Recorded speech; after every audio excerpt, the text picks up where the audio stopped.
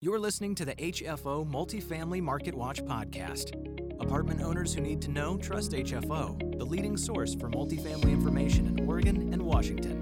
Welcome back to HFO's Multifamily Marketwatch podcast. It's Tuesday, May 31st. I'm Mike Pierce, HFO research analyst. The big stories from this past week. Rising interest rates concern apartment building owners and renters. Builders and developers signal caution on multifamily conditions.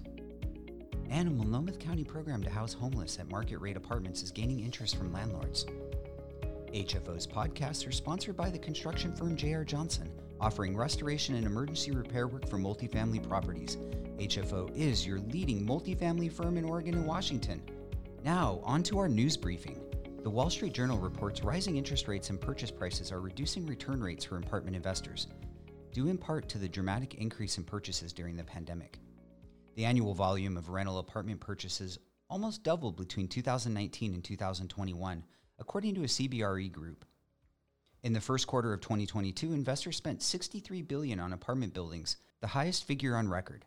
The steep increase in interest rates this year has also created negative leverage, meaning landlords make less money on their buildings than their banks, which, as the Wall Street Journal notes, hasn't been this widespread since the subprime crisis when defaults on apartment building debt soared.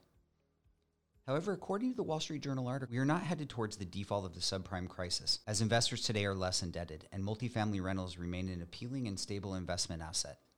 Multifamily sentiment faced downward pressure for the first quarter as high construction costs took their toll on developers. Builder and developer confidence in the current production conditions in the multifamily market dipped 6 points to 48 during the quarter, based on new data from the National Association of Home Builders Multi-Production Index, or MPI. This was the first time in 3 quarters that MPI fell below the break-even mark of 50, indicating the conditions are getting worse.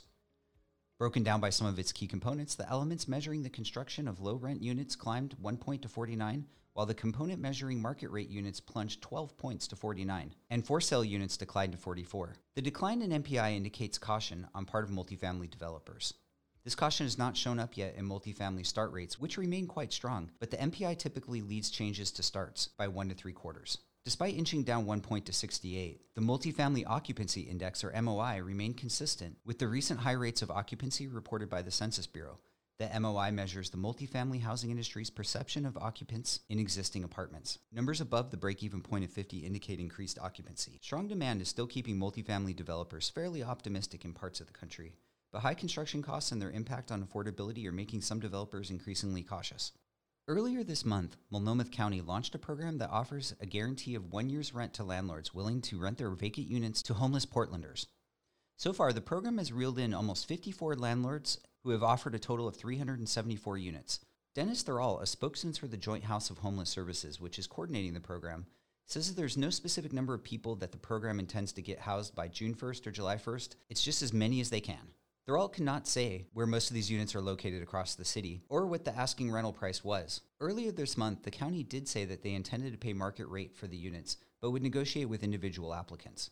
The county set aside $4 million for the program, and the application window does remain open until June 1st. The county is offering to pay 1 year's rent, give landlords a damage repair guarantee, and provide tenants access to a 24/7 phone line through 211. Thuralt says most tenants will be connected to some form of rental assistance outside the program's $4 million. That can include Social Security benefits, disability benefits, or other types of income that can fulfill most, if not all, of the rent. The $4 million, he said, is meant to be a guarantee used only if necessary if someone loses income or rental assistance. More information is available on the Joint Office of Homeless Services website for the City of Portland. Thanks for listening. We'll be back next week with a new edition of Multifamily Marketwatch. Be sure to check out our most recent HFO TV interviews. We have an interview with Multnomah County Chair Deborah Cowfrey and Shannon Singleton, Director of the Joint Office of Homeless Services, to discuss the Move in Multnomah program that offers landlords incentives to house people coming out of homelessness. HFO TV videos are available on our website or our YouTube channel. You can always stay up to date on multifamily news throughout the week by visiting or subscribing to the Northwest Apartment Investor blog, available on our website. Thanks for listening and talk to you next week. Stay in the know with HFO. Listen to podcasts, read the latest news, or watch exclusive HFO TV interviews. Connect to our blog, podcasts, or video interviews directly from our website at hfore.com.